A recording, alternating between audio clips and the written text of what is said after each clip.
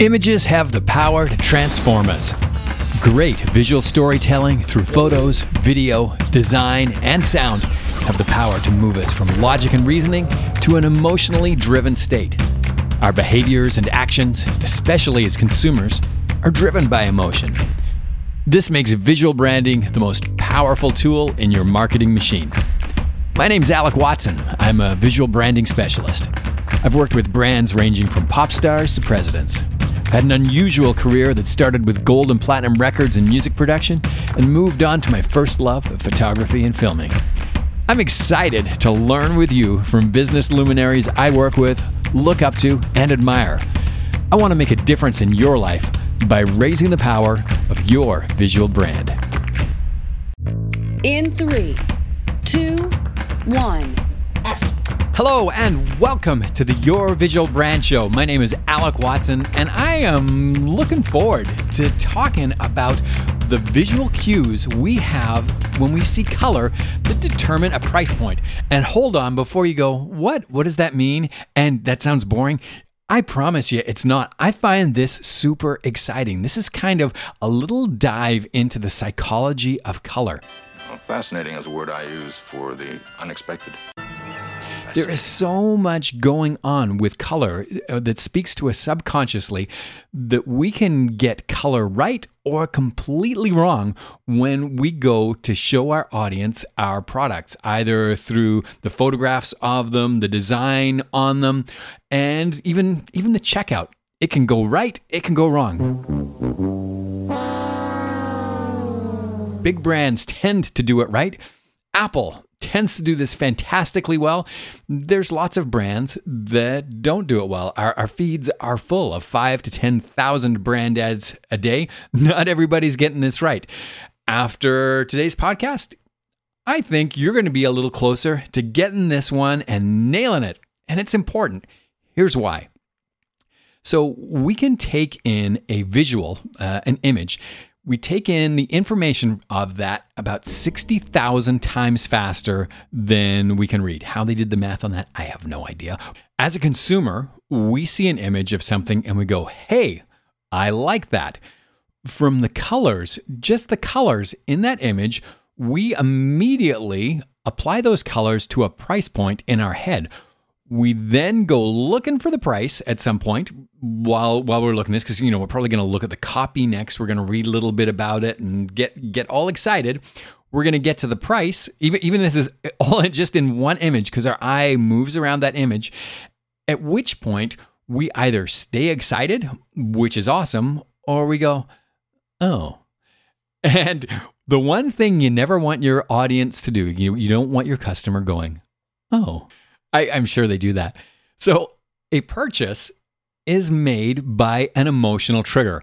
It's an emotional response to make that purchase. What we don't want anybody in our audience doing, what we don't want our customers to do is suddenly get in their heads and go, wait a minute.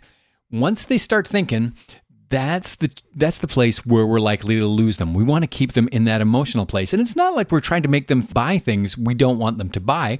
We are trying to make the world a better place, right? So in doing that, the more we can keep them in their emotional state, the better. One of the strategies of doing this is getting your colors right, because color subconsciously tells us a whole bunch of information about a price point. We're going to go through the top 3 ways that color does this today. Number 1, the number of colors in your offer determines price point. If you have a bunch of different colors, and I'm going to call them colors, we won't get into technical terms today. I'm going to keep this as easy as I can. The number of colors we have, if we have say 4 or more colors, that tells people that this is an accessible item and lower priced. And this comes from something you've experienced your entire life. As a child, when we look at child's toys, they have a bunch of colors on them. In fact, they have a bunch of really saturated colors on them. Multicolored and saturated, we equate with fun, with play, and with a lower price point.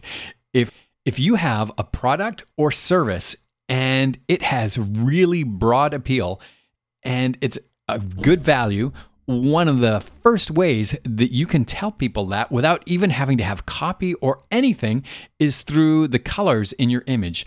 The more saturated colors you have in that image, the more you're just going to tell people straight out in that 60th of a second, that emotional response, that this is affordable, fun, and you could have it today. You're going to find multicolored saturated palettes at places like McDonald's, Walmart, the Container Store. All of these places have very accessible price points. But we don't just use this on small price items. We also use this same idea even if things are expensive, but it's relative. So for instance, like a car is expensive, but if we've got a car that's targeted towards like a wider audience that's got less money, we'll put more color in that. Have a look at a Kia Soul ad. They'll have lots of punchy color. The car will be blues, reds, and then they'll have, of course, their mascots on there wearing all sorts of colors, blue sky, green grass, all these really saturated colors. And that subliminally tells us that this is about fun and it's within reach. This brings us to the number 2 color cue that tells us about price point. So having said multicolored, really saturated colors, there is something that's multicolored that takes things kind of a notch up. I think we have a tendency when we think about psychology of color to think about single colors. And it may come as a surprise to you, but we don't actually see color all that well. And we have very little color memory, meaning that if I were to show you a color, then take that color away and show you one that's close and ask you whether it's the same color or slightly lighter or darker, you probably wouldn't get it right. You actually have to see the two colors together to know whether they're the same, as opposed to with sound, with a pitch, we can go, oh, that pitch is higher. And we can tune instruments that way. We're not very good with the equivalent of color with this. Turns out we see color more in terms of relationships. So we'll see a color has a relationship to another color, relative color, if you like. And the way that relativity works inside a palette completely changes the way we perceive it. Let me simplify this. As a simple model, if you were to think of a color wheel, it's circular. Think of looking at the face of a clock, and it's got yellow, red, blue, purple on there. You know, the colors of the rainbow on there as it goes around. That shows you really saturated colors. Now, if we were to put that somewhere in, say, a tube, there's all sorts of color models, but this is how I kind of think of color. I like to think of the color wheel as being a little slice that's inside a tube. And if that tube was 10 inches high and it was black at the bottom and white at the top, as your color wheel went up, all those colors would get closer to white until it became white. And as that color wheel went down, they'd all become darker versions of that color until they became black. The slice that's about 70% of the way up the tube is what we think of as the color wheel. It turns out that you can have the exact same colors, but move them up the pipe. So start making them whiter, taking your multicolored palette for your product and move it towards the white so it becomes lighter tones of the same colors, not so saturated anymore. Products or services that have the same colors but just lighter are perceived as higher quality. You're going to see colors like this in the products and packaging in a department store when you head to the home section, specifically the home section where things start to get a little more expensive and we start desaturating the colors. One of the ways we desaturate the colors is just by making them lighter. So you can still use multiple colors for broad appeal, but if you want to tell everybody that this is, for broad appeal, it's accessible, but it's a little more refined and expensive, we start pushing it towards a little wider version of the same group of colors. And this would work for the service sector as well. When you're trying to tell people that something is a little more refined event, we start taking the color out of it. We start desaturating those colors. And just like if you needed to make a color lighter, if you were painting, you would add white to it. As soon as we start desaturating the colors, the prestige goes up. So if we want broad appeal, we go with multiple colors. If we want to tell everybody it's broad and fun, we go with saturated colors. If we want to tell everybody it's broad appeal, but a little more prestigious, a little more refined, we start adding white to those colors to desaturate them, making that same color palette just lighter. Apple uses this same approach for their most accessible, consumer-friendly priced iPhones. You'll see the ad, and it's got really punchy colors in it. So you're going to see like the bright reds, blues, greens. There's now a purple iPhone.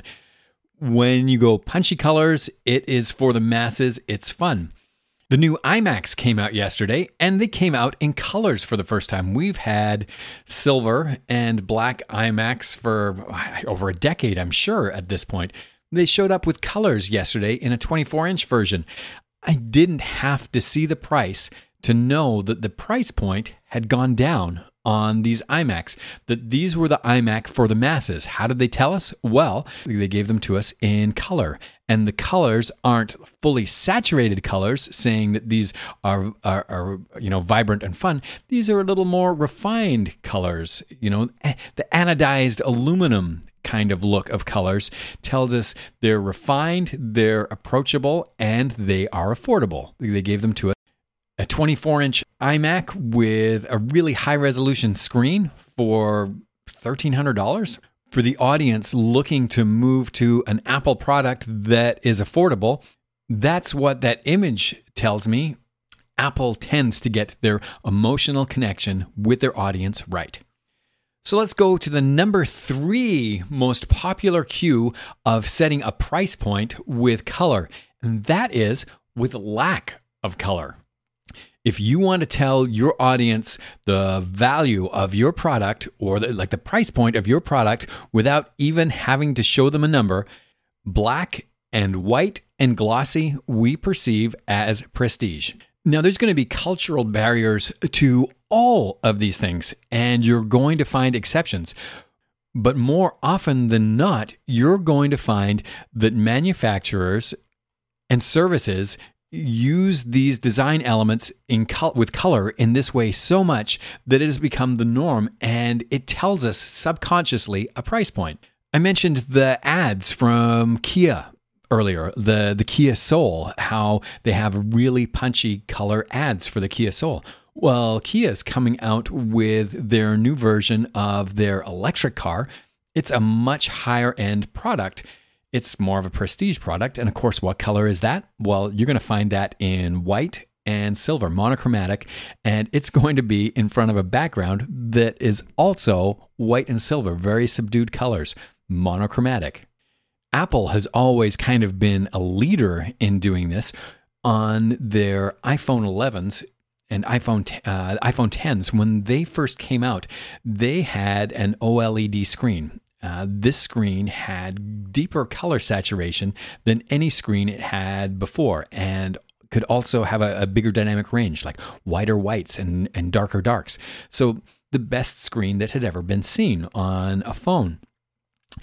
Interestingly, when they did their event, when they wanted their approachable phones, when they talked about those, they had all the colors of the rainbows and very color saturated screens when they were showing them off. When they went to show their highest end phone that could show the deepest amount of saturation and the brightest whites and the darkest darks, they went with a monochromatic version of the display. Monochromatic doesn't necessarily mean black and white. It just means one color, and it can be like one color toned kind of black and white. So a sepia tone would also be monochromatic, but we use monochrome tones in all sorts of different ad campaigns. When you want to tell somebody that you've got a high-end product, you reduce your color palette to 1 or 2 colors. So when you see fragrance ads or high-end fashion ads, the color is generally pulled out to be toned in one color and might have another punchy color. And this is our cue that this product is a high-end item. Now, in the same way we see colors as relative, price point can be relative too. So you can take any of these rules. So the fully saturated color is in your low end. As you move up to a more refined version of a product, you're going to want to take the colors out of it. And as you get to a high-end version, you're going to want to use only one or two colors and become monochromatic. This would be the same whether you're selling a product or service that's $100 or $100,000. If your product is higher end than your competitors, you're going to tell everybody that by reducing your colors. If your product is more affordable and more fun than other people's, you're going to just add color in comparison to your competitors.